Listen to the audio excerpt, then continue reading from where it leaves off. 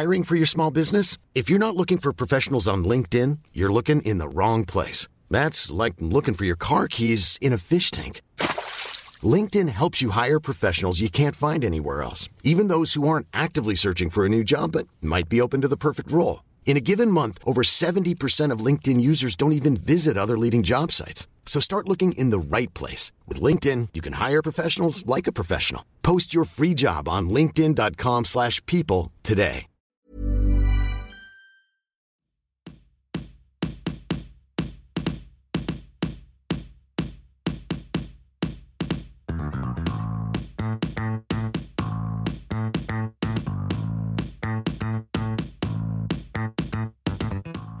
Du lytter til Rytterjargon podcast. Mit navn er Mads Bjørn Schmidt, og jeg er professionel cykelrytter.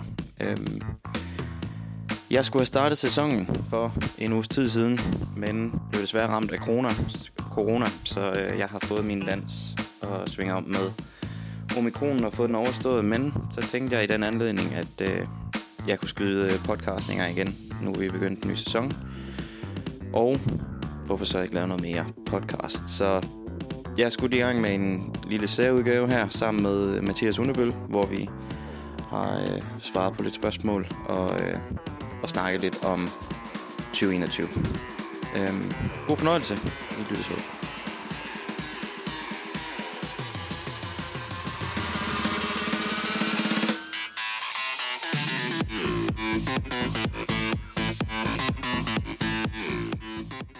Det er en ny sæson af Rytterjargon.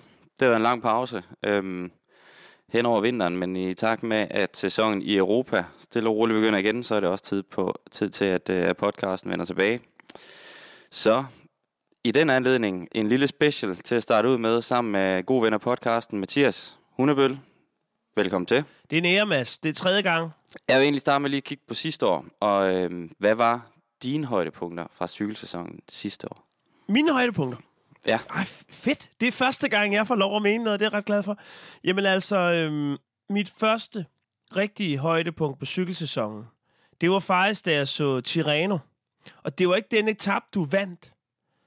Var det den før, eller den 2 før, hvor du var i udbrud og kørte som sindssyg? Det var 2 dage før, ja. Det var første gang, at min puls var sådan helt op og ringe. Ja. Hold kæft, jeg synes, det var fedt.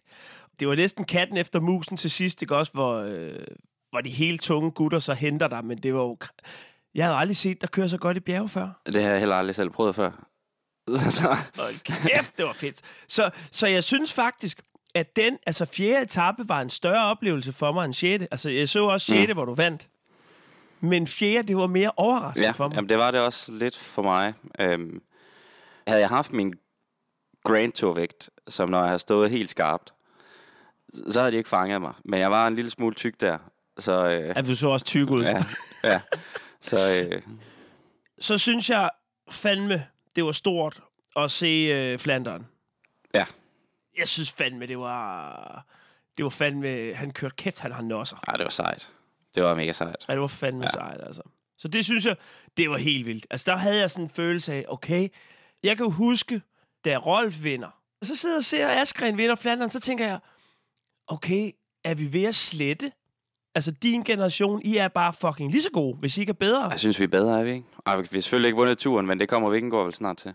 Nå, så vil jeg sige, nu vi er ved brostenene, så var det ret fedt for mig, at jeg så Roubaix i år hjemme, sammen med min lillebror og Jørgen Let. Hvad synes han så om løbet? Og det værd, det var? Men han synes jo, det var fedt. Det var jo, han har ventet på det i 20 år, 19 år, ikke også, på at det skulle regne igen. Det var ligesom om, at det var min fortid og min nutid, der samles, fordi den ringen var sluttet. Det var Jørgen, der fik en til at følge cykling oprindeligt, ikke også? Eller hans stemme. Og så sidder man som 39-årig og ser det med ham. Det var ret fedt. Det vil jeg skulle sige. Så har jeg 2 højdepunkter mere, jeg lige hurtigt vil tage. Kom med dem. Dauphiné, 6. etape, hvor Valverde han vinder. Nå, ja. Jeg kan skide godt lide Valverde. Jeg kan godt lide, og det er måske, fordi jeg selv er ved at være gammel, ikke også? Jeg kan godt lide... Han er kun et par år ældre end dig. Ja, han er... Det er så sjovt. Han er kun 2 år ældre end mig. Og jeg føler bare, at han er tussegammel. Men jeg synes sgu, det var fedt, at han lige snød hele inde os, og faktisk vandt en etape i et stort løb. Så skulle det ret fedt. Og så til sidst Magnus Kort, der knuste Vueltaen med, jeg ved ikke, var det 6., 12. og 19. etape. Og kæft, det var vildt. Ja, der var han fandme god. Ja, der var han sgu god. Ja. Så det var mine højdepunkter. Hvad med dine? Jo, men der er selvfølgelig Tirreno. Den har vi snakket om. Jamen lad os lige vende selve etappen, du vinder. Jeg tror, tv-billederne, de taler for sig selv. Jeg kunne slet ikke lige styre det der. Går man nogle gange ind og genser det? Altså har der været dage, hvor du sådan lige skulle lige være lidt ovenpå, og så har du lige set det igen, eller hvad? Jeg så det lige om aftenen samme dag, da jeg ligesom var kommet op på kammeret, og lige fik lidt ro på, så skulle jeg lige se, hvad der var foregået. Så har jeg set det én gang efterfølgende.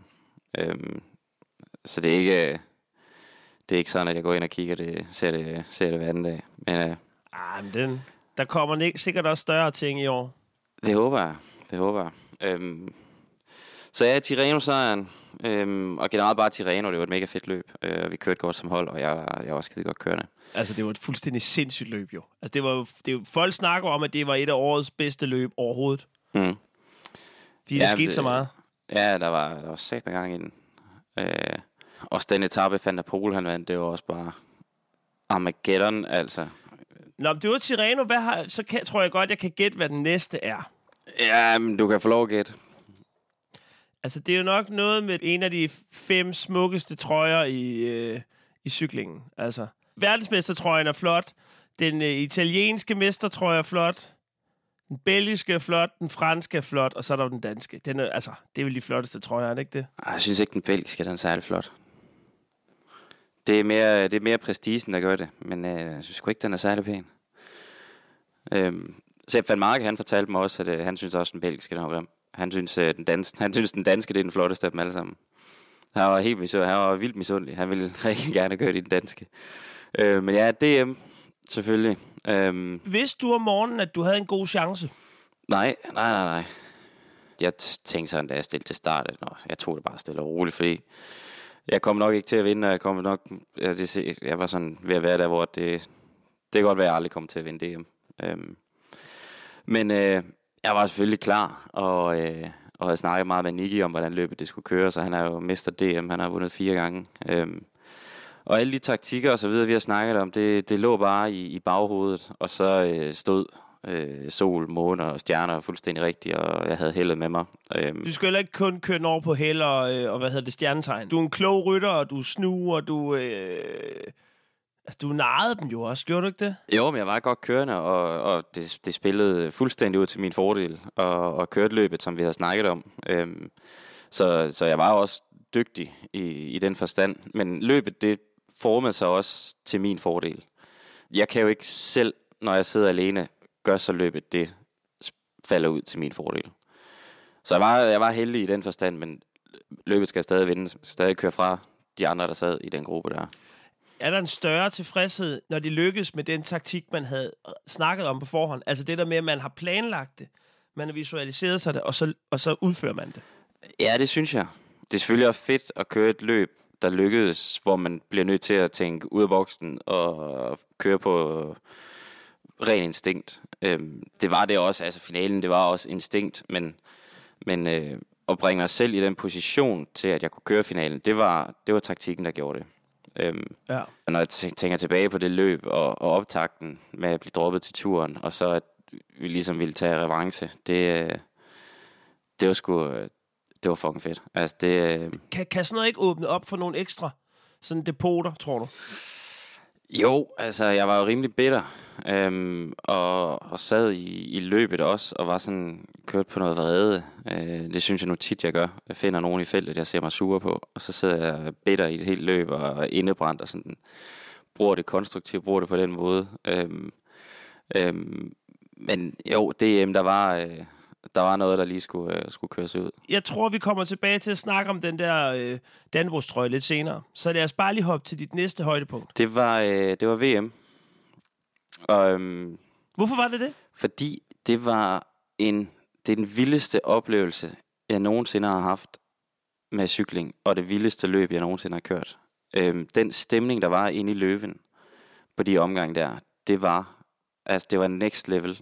Det var som en fodboldkamp, der man kunne høre, når vi kørte op ad stigningerne, de små bakker der, at de sang slagsange. Det var ikke bare jubel og skrål. Vi blev nødt til at råbe til hinanden, og man kan alligevel ikke høre, hvad der blev sagt. Der var sindssyg stemning. Og så er det også bare det vildeste cykelløb, jeg nogensinde har kørt. Finalen blev åbnet med 180 km til mål. Og det var et sindssygt hårdt løb. Og selvom jeg udgik til sidst og ikke kom med hen over den brostenstigning, så kørte jeg stadig et rigtig godt løb. Og var aktiv og var vågen og kom med i den rigtige gruppe faktisk i præfinalen. Der var et eller andet med den brostenstigning, mine ben de begyndte at krampe der, selvom jeg faktisk havde det skide godt på asfalten. Og det sidder jeg stadig af mig over nu, at jeg ikke lige kunne ramme den rigtige på brostenstigningen, fordi var jeg kom med op over, altså så havde der været gode chancer for, at jeg sad med Valgren ind mod Løven til sidst, og kunne have hjulpet ham og gjort en forskel for ham. Så den kommer til at have over i lang tid. Er der en anden følelse af sammenhold, når det er landsholdet? Kan man mærke noget andet, eller er I bare så prof, at nu kigger man rundt, det er os, der er her, vi har en taktik, man følger den? Eller er der sådan en eller anden særlig gnist, ligesom man hører fodboldlandsholdsspillerne sige? Vi hyggede os helt vildt. Altså, hele VM-ugen var bare fed. Altså, det er nok den sjoveste tur, jeg har været på, efter jeg blev professionel. Der var den der gamle stemning fra U23-tiden, hvor vi bare hyggede os. Altså, vi var bare 8 kammerater på tur. Og ligesom alderspræsidenten var Valgren. Og ham har flere af os. Altså, det er jo kun Mikkel og Kron og Honoré, der ikke har kørt med ham i U23-tiden. Og altså, stort set har vi alle sammen kørt sammen på et eller andet tidspunkt i U23-tiden eller Conti-tiden. Så vi var bare 8 gode venner på tur. Og så skulle vi bare køre verdens største endagsløb. Man hører jo altid historier om på de der normalt favoritholdene, hvor ingen kan blive enige om taktikken. Og for en gang skyld, så havde vi et år, hvor det var ikke kun os danskere, der sagde, at vi havde et godt hold. Det sagde alle. Altså, det var et top 3 hold. Ja. Altså, der er, en Flandern-vinder, der er en eks-verdensmester, altså. Og så er I bare kammerater. Det er fandme fedt. Jo, men altså, vi sad jo til aftensmaden, sad vi i 2 timer og sad og sludrede og jokede og grinede rundt om bordet, og så røg vi alle sammen op på Mads P's værelse bagefter og sad der og snakkede, indtil vi ligesom skulle i seng. Så det var fandme sjovt. Altså, vi hyggede os, og så skulle vi så køre VM. Det var en kæmpe oplevelse. Og så Valgren kørte jo bare pissegodt, og han blev 3, og vi var sindssygt glade for den 3. plads. Og altså, da han spurgte sig til den medalje der, vi sad i bussen og fulgte med, der var kæmpe stor jubel. Og så mens vi ventede på, at Valgren kom tilbage, og så begyndte vi at drikke nogle bajer, og så stod der en masse fulde danske cykelfans uden for bussen, og det har vi aldrig oplevet før. Det kan godt være, at de kun var 20 mand, men altså, de var jo ellevilde, når vi trådte ud af bussen, og det var en fed stemning, og det var fedt at opleve, og det var fedt at se, at dansk cykelsport også kan gøre det ved nogle mennesker. Det var en kæmpe stor oplevelse. Når man kører VM, der er meget snak om det her med, at det er uden radio og sådan noget. Skal man lige vende sig til de første par timer af sådan et løb, at man ikke har den der stemme? Der er vel også noget tryghed i, at man hele tiden får alt muligt lort at vide? Og man skal lige vende sig til, at vi ikke ved ikke, hvad forspring til udbrud er hele tiden. Og altså, jeg sad nogle gange op fremme i feltet og tænkte, hvor fanden er de henne? Så kan man ikke bare kalde over radioen, hvor fanden de er, at de skal se at komme frem. Og sådan har de andre nok også haft det. Der er den der, det er svært at kommunikere. Føler man, at det sådan er lidt oldnordisk, hvor man tænker, ændre nu på det lort? Jeg tror bare, det er en del af det at køre VM nu. Ja. Men altså, jeg ville gerne have haft radioen. Det skal jeg da ikke lægge skjul på. Nej, det kan jeg godt forstå. Nå, men er der mere, vi sådan lige skal snakke om fra året, tænker du? Hvad var din vildeste dag på cyklen? Min vildeste dag, det var i Romandiet rundt på 4. etape. Det var vanvittigt vejr. Det var den eneste store bjergetape.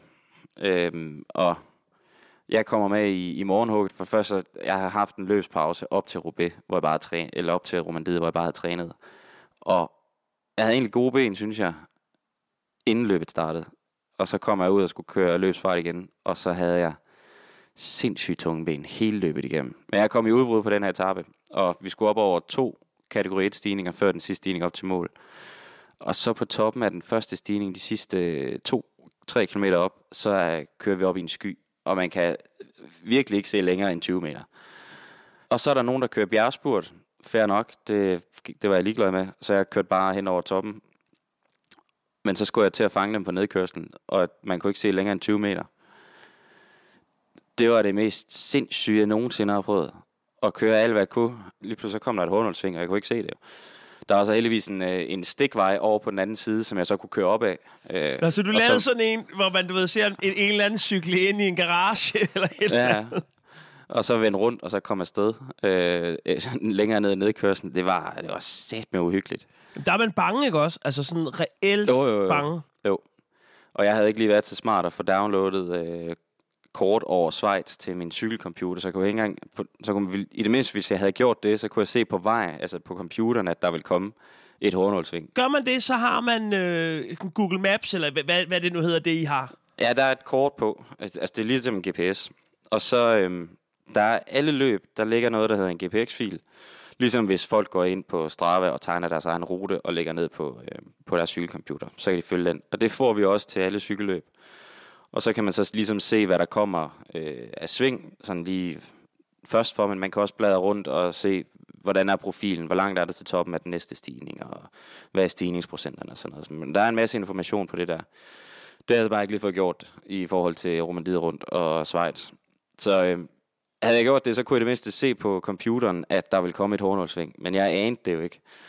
Motorcyklerne, de kunne heller ikke se os. Altså, og vi var spredt fuldstændig det der udbrud.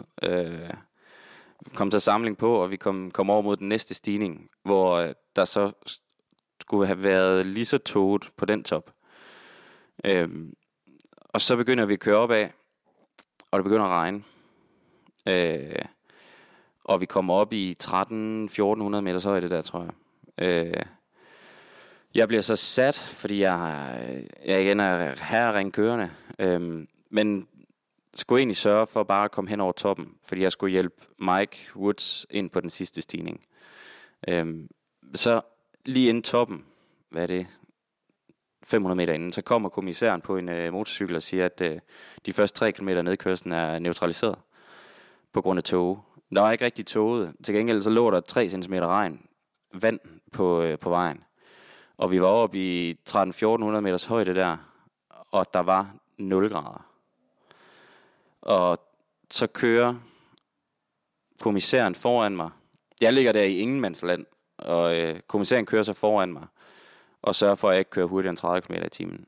Gjorde det samme ved udbruddet, og gjorde det samme ved feltet. Men der var ikke engang toget. Så, ja. Anyway, kommer så lidt nedad, og det var jo, altså der var vand over det hele, og der var 0 grader. Så jeg blev gennemfrosten. Det var så sindssygt koldt. Er det sådan, at man ikke til sidst ikke kan skifte gear, for eksempel? Jeg kunne ingenting. Det var vanvittigt koldt. Og så kommer jeg nedad og venter på feltet, hvor Woods han sidder, og han skal hjælpes ind på den sidste stigning. Får ham ind forrest, som han skal. Det regner stadig her. Og så spørger han efter 500 meter op ad stigningen, om der er noget, han har brug for. Nej, men jeg skulle egentlig bare tage hans briller. Så tog jeg hans briller og sagde bon voyage til ham, fordi vi skulle køre op af i 20 kilometer. Og det regnede hele vejen op, og det blev koldere og koldere og koldere. Og der var sne på toppen. Jeg har aldrig nogensinde før prøvet at køre op ad et bjerg og fryse hele vejen. Altså gennemfrossen, og kommer derop, og der ligger sne på toppen, og det vælter bare ned. Mike han vandt så etappen. Det var fedt. Kommer i mål. Får så at vide, at bussen den holder parkeret 5 km nede. Nej! Nej.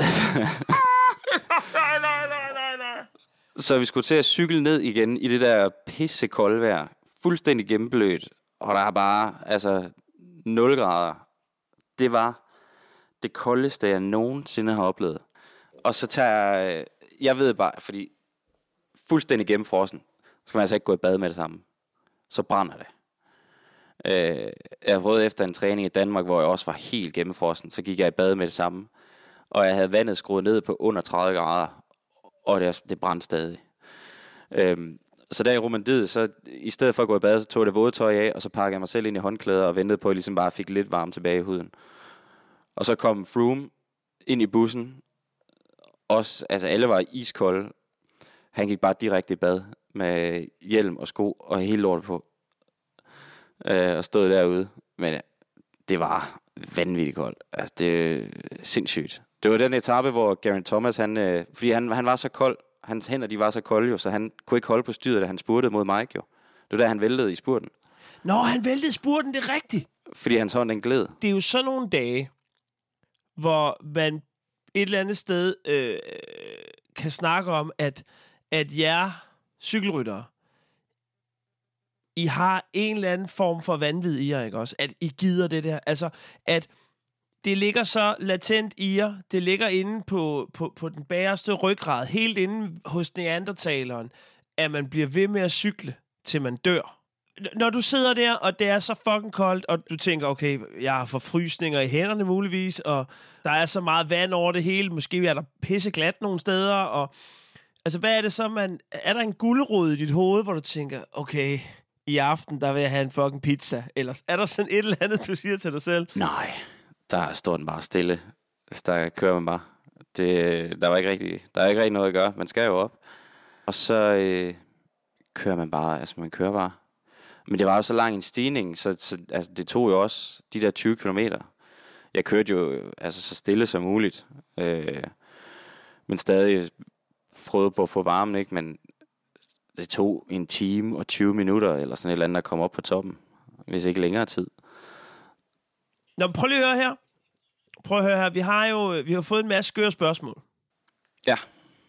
Skal vi ikke lige hoppe over dem, og så kan vi bagefter lige snakke 2022? Jo, lad os gøre det.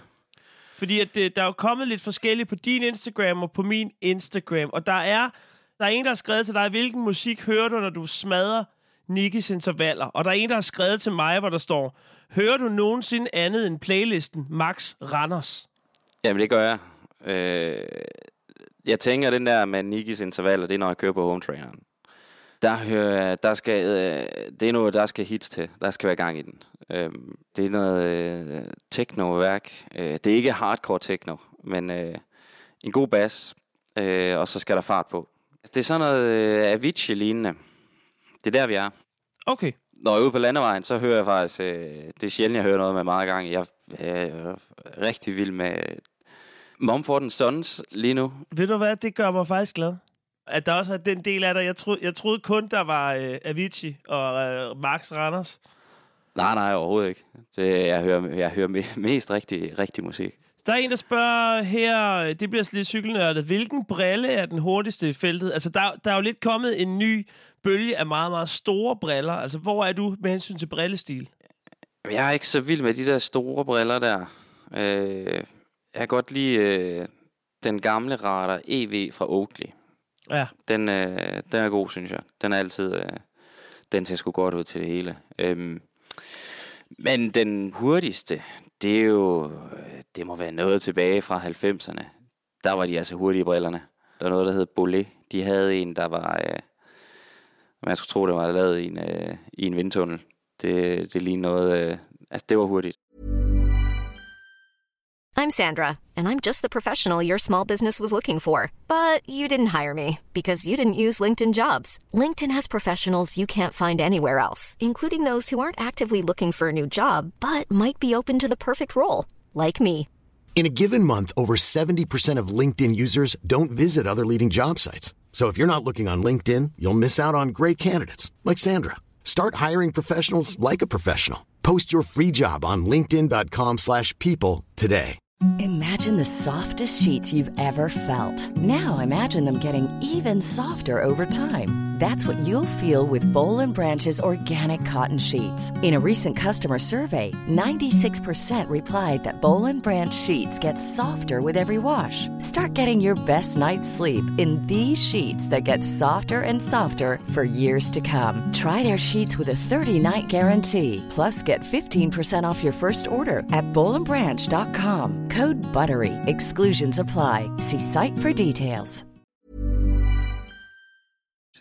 Hvem udover dig selv selvfølgelig har set bedst ud i Dannebrogstrøjen, synes du? Mats Brachel.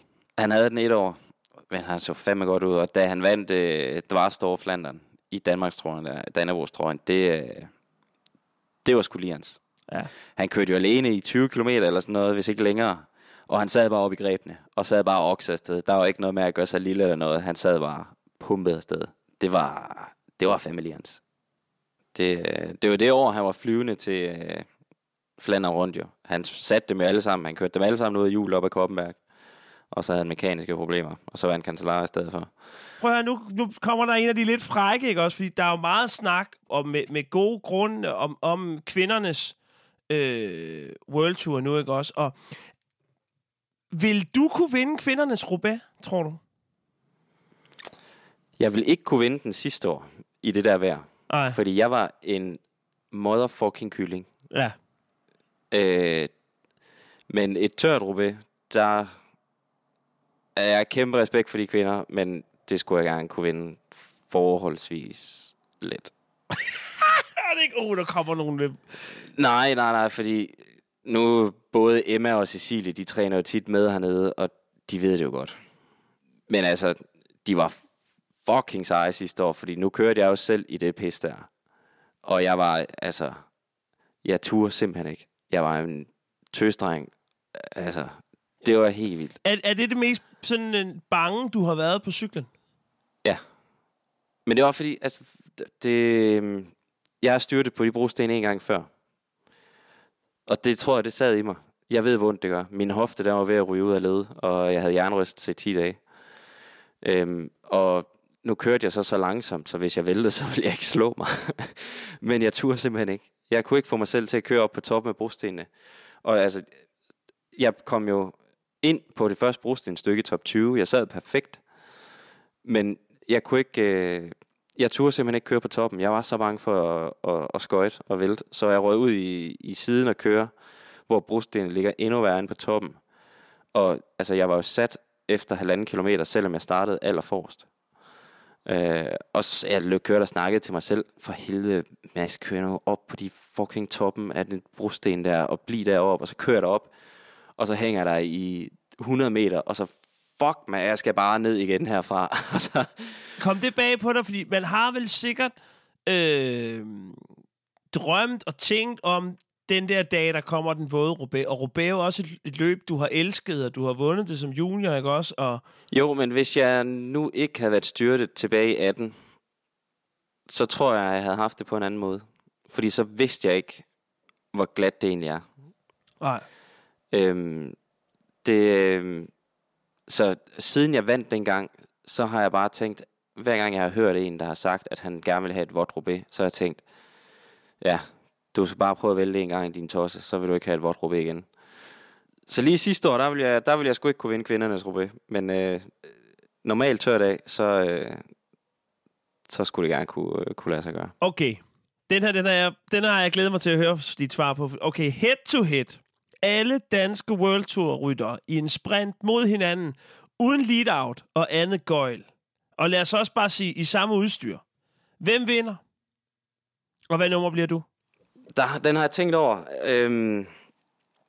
at vi nu sætter det op, sådan at det er en vej, der er så bred, at vi har 1,5 meter hver og spurt, og vi starter alle sammen på række. Så det handler ikke om positionering eller noget som helst? Rent spurt. Alle er alene, og alle er friske. Så vinder Rodenberg. Frederik Rodenberg. Han smadrer os alle sammen. Men kør et cykelløb på 200 km, så vinder Mads P. Okay. Men hvis det er ude på en træningstur, vi alle sammen starter fra 30 km i timen, eller 40, eller whatever, og vi skal spurte 200 meter, så vinder Rodenberg. Hvad nummer bliver du? Jeg skulle gerne bare blive den bedste halvdel, så er jeg glad. Hvem bliver sidst? Sidst? Ja. Det er sgu nok... Nej, han er ikke World Tour rytter længere. Jeg vil lige så sige Niklas E. Vingegaard, han er også OK hurtig. Okay, det må være Asbjørn Hellemose. Jeg forestiller mig ikke, han er super hurtig. Okay. Han har levet i Italien som professionel og bjergrytter. Og, altså, Han kan køre hammerne stærkt opad, men jeg tænker ikke, at så en par tynde spaghettiben, de kan trykke den voldsomt af på 200 meter. Så er der en, der spørger her. Det synes jeg faktisk er ret interessant, den her. Hvad rangerer højst? 3 etapesejre i Vueltaen eller 1 i turen? Det er den første. Hvis vi nu tager min mening, jeg vil hellere vinde 1 i turen. Så er der en, der siger 1 dag gult i turen eller en etapesejr. Den er svær, synes jeg. Ja, den er lidt svær, ikke også? Fordi trøjen, den kan du hænge op. Trøjen, der er så meget i den trøje, og så meget historie. Men en etapesejr, der får du alligevel også lov at køre over målstregen, og få din jubel og få din hyldest. Ja. Jeg vil sige en etapesejr. Etapesejr, okay. Den tager, okay. 3 klassikere eller et monument? Et monument. De er alle sammen bare kæmpe store på hver deres måde. Flandern er jo nok det sværeste løb at vinde, men Roubaix er jo det løb, der er allermest specielt. Og så er der bare Liège, der bare er et maraton af højdemeter. Og altså, det er jo en dag, der også er tæt på 7 timer. Altså, jeg vil hellere vinde et monument, end jeg vil vinde Het Nieuwsblad, tværs gennem Flandern og Amstel. Okay. Podieturen eller vinde Giroen? Og vinde Giroen. Ja, ikke også? Godt. DM eller VM-bronze? DM, sådan! Vi sad faktisk, det var ret sjovt, fordi vi sad i bussen, og vi sad og snakkede om det. Så Dagset, han spørger, okay, hvad vil du helst? Blive nummer 2 til VM, men det er en anden dansker, der vinder? Ja. Eller vil du selv blive Danmarksmester? Ja. Så sagde jeg vil helst blive Danmarksmester. Ja, men... Og der sad de bare, what? Altså, nummer 2 til VM, og det er stadig din holdkammerat, der vinder. Ja. Ja, I kan prøve at køre over og spørge Mads P. i morgen, han siger det samme. Okay, der kommer en til mig nu. Af alle de sejre, de der forskellige danske ryttere har vundet de sidste 5-6 år, altså dine drenge, hvad for en af dem tænkte du, okay, den gad jeg godt? Er det Flandern? Er det VM? Er det, hvor er vi henne? Det var nok Mads P., da han vandt VM. Der var et eller andet over det. Det var mega fedt, og fuck, han var god. Og jeg var sindssygt glad på Basses vegne. Men det første, jeg tænkte, det var for helvede, kunne det ikke bare have blevet nummer 2? Kæft. Jeg snakkede med Brian og Skibby på et tidspunkt, hvor de fortæller, at da de kommer i mål sammen, og jeg kan ikke huske, om det er Flandern, eller om det er Liège, men hvor de kan se Rolf har vundet. Og så tænker de bare, det er dumme svin. Og så kigger de på hinanden, og så siger Skibby, jeg håber kraftedeme, han bliver taget for doping. Og så har han sagt, jo, altså bagefter kunne man jo godt glæde sig over det, men man var bare sådan, fuck ham, mand. Fuck ham. Ja. Jamen, sådan er det. Ja. Det er det, vi kalder sund konkurrence. Ja. Det synes jeg også, det er så, man skal se på det. Prøv lige at høre her. Skal vi ikke lige snakke lidt om det år, der kommer nu? Altså, vi har jo kraftedeme snakket i snart en time. Ja, lad os gøre det. Hvad bliver det for et år 2022, hvis du sådan selv skal have lov til at drømme? Jamen, så bliver det et år, hvor jeg vinder flere cykelløb end sidste år. Og så kommer til at køre Tour de France. Og jeg tror meget på, at det hele det er muligt. Nu har jeg så, det er derfor, vi laver den her lidt speciel podcast. Jeg har jo lige haft corona. Jeg skulle have kørt cykelløb i går. Så det er lige lidt udskudt, men det skulle gerne blive jeg tror på, at det kan blive et rigtig godt år. Er det egentlig ikke, jeg ved godt, det er irriterende at få den, men på den anden side, så er det måske et meget godt tidspunkt, du har fået coronaen, fordi altså, så meget som lortet smitter, og alt bliver åbnet op, og alle kommer til at få det i løbet af det her år, sikkert. Ja, jo, jeg har lige siddet og snakket med Kasper P. om det, at det er sgu meget godt, den kommer nu alligevel. Ja. Prøv at tænke, hvis den kommer får det 2 dage inden Paris-Nice. Altså, så er foråret rigtig fucked. Nu har jeg alligevel stadig en god træningsuge nu.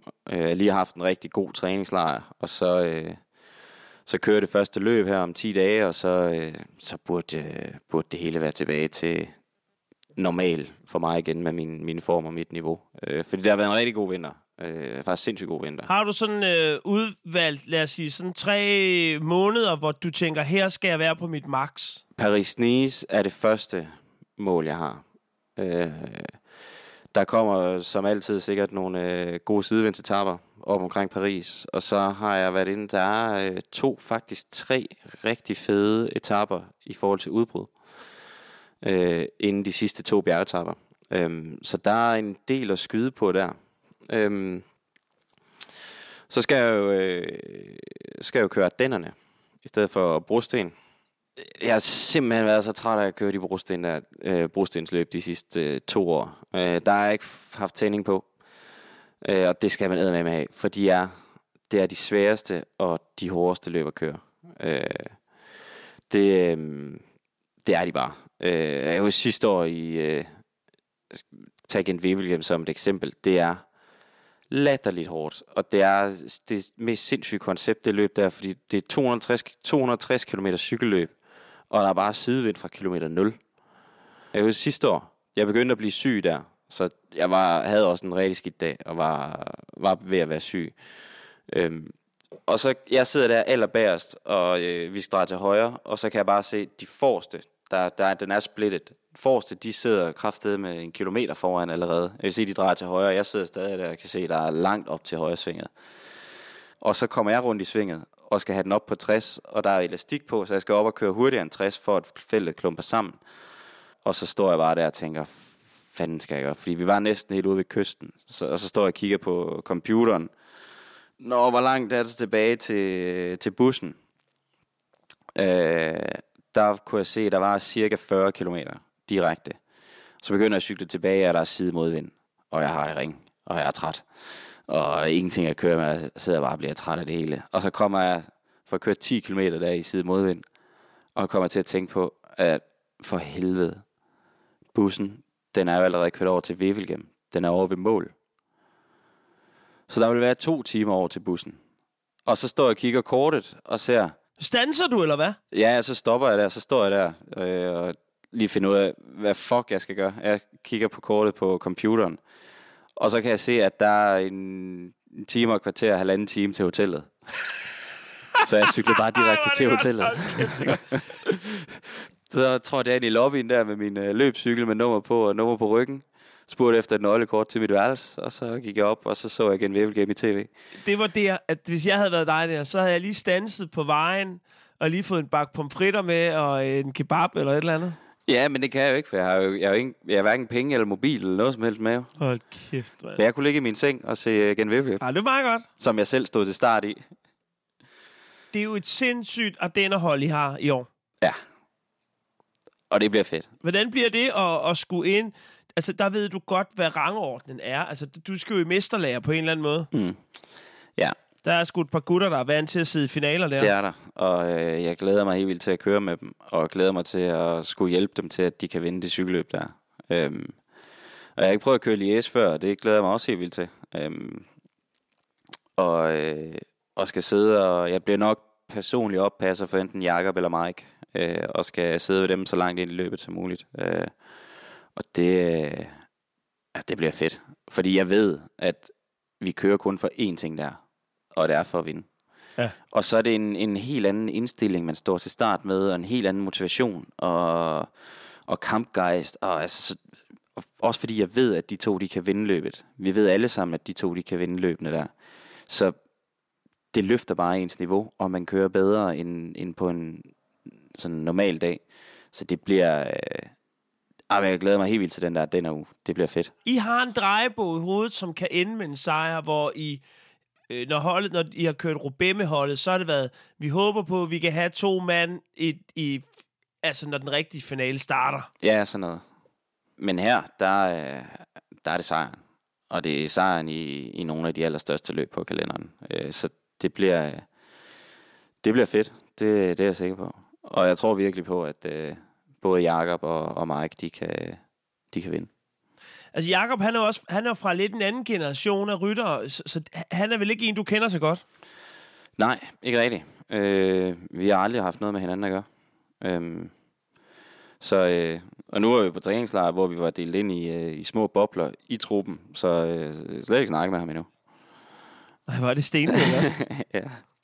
Men, Jamen, også fordi os herhjemme, vi har jo tænkt, nå fedt, men så fordi man tænker bare, når I er jo danskere, så er I jo skide gode venner alle sammen. Ja, men det behøver vi jo ikke nødvendigvis at være. Og Jakob, han bor i Monaco, og jeg bor her i Spanien, og vi har aldrig kørt cykelløb sammen i yngre tid, og vi kender ikke hinanden fra nogen steder, så ja, altså vi skal da nok komme til at komme ind på hinanden, når vi endelig kommer til at køre noget cykelløb sammen. Men altså, vi snakker jo ikke privat sammen eller noget. Det har vi aldrig gjort, bare fordi vi bliver holdkammerater, så begynder man ikke at sidde og skrive sammen hver anden dag. Hvad med det der Tour de France i Danmark? Er det noget, man tænker meget over? Ja, det har jeg tænkt meget over. Jeg har faktisk sagt til holdet, at hvis bare I tager mig med til den her tur, så behøver jeg aldrig nogensinde køre turen igen. Er det rigtigt? Ej, hvor fedt. Ja. Jeg vil virkelig, virkelig gerne køre den tur der. Det bliver så specielt at starte i Danmark. Og altså, det er jo også det mest det der, at det er så stort. Man forstår ikke, hvor stort Tour de France er, før man har været til turen. Og slet ikke, altså, det er selvfølgelig stort at stå ude på ruten, men at være inde i startby eller målby, det er next level. Det er kæmpe, kæmpe stort. Og vise det til alle danskere, så de også kan se sådan for dem selv og sådan se det ægte, hvor stort det er. Det er specielt. Og start første etape inde i København, og der kommer til at være vanvittigt mange mennesker. Ja, det bliver fuldstændig sindssygt. Jeg tror, at det bliver 3 vildt smukke etaper i Danmark. Og det er en oplevelse, som jeg kun har én mulighed i hele mit liv for at komme til at prøve. Så det fylder selvfølgelig rigtig meget. Og der er 3 etaper. Vi har den lille hurtige i København, som jo, det bliver fucking sindssygt. Hold kæft, der kommer til at være mange mennesker.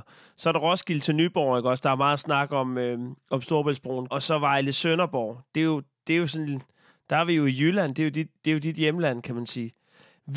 Hvordan ser du de 3 etaper? Jamen, altså København, det bliver jo bare...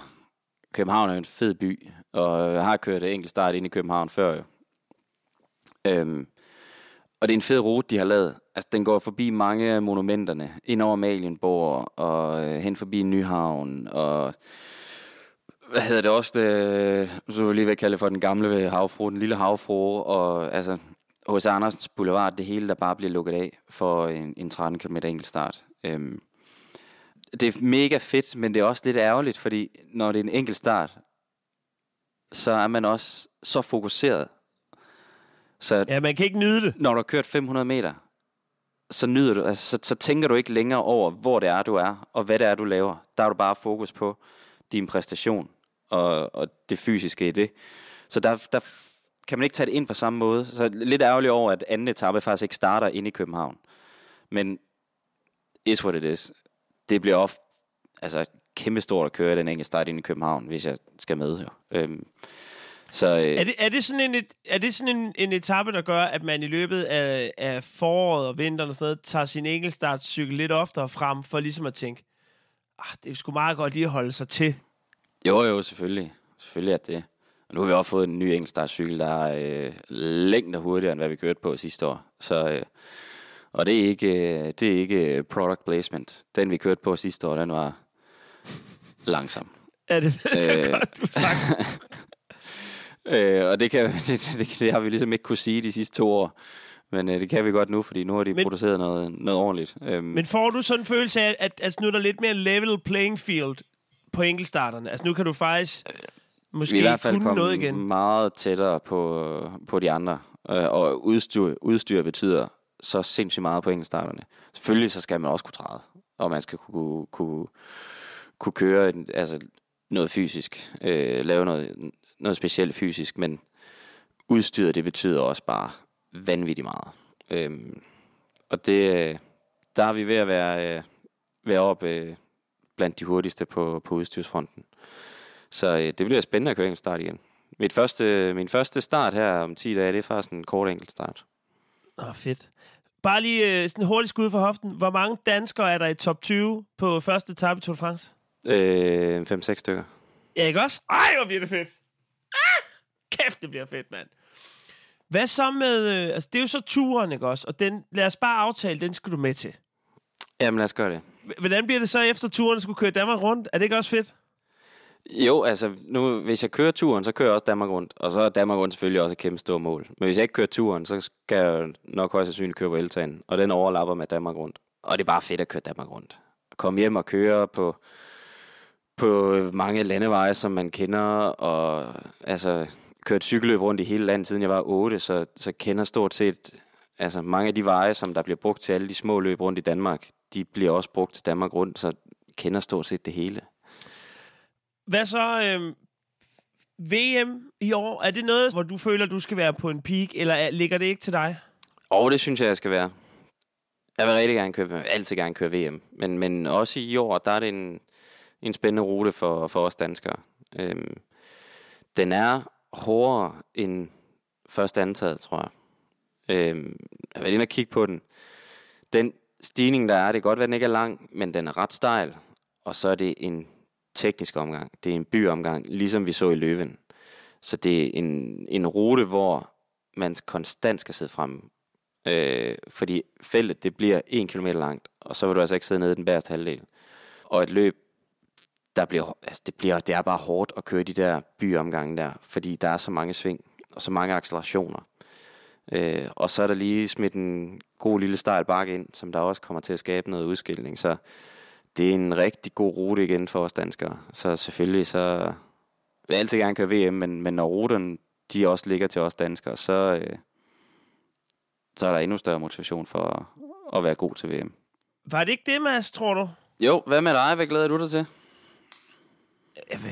Det hele. Jeg glæder mig bare til at kunne begynde at se cykelløb igen. Imagine the softest sheets you've ever felt. Now imagine them getting even softer over time. That's what you'll feel with Boll & Branch's organic cotton sheets. In a recent customer survey, 96% replied that Boll & Branch sheets get softer with every wash. Start getting your best night's sleep in these sheets that get softer and softer for years to come. Try their sheets with a 30-night guarantee. Plus, get 15% off your first order at BollandBranch.com. Code BUTTERY. Exclusions apply. See site for details. Mom deserves the best, and there's no better place to shop for Mother's Day than Whole Foods Market. They're your destination for unbeatable savings, from premium gifts to show-stopping flowers and irresistible desserts. Start by saving 33% with Prime on all body care and candles. Then get a 15-stem bunch of tulips for just $9.99 each with Prime. Round out Mom's menu with festive rosé, irresistible berry chantilly cake, and more special treats. Come celebrate Mother's Day at Whole Foods Market.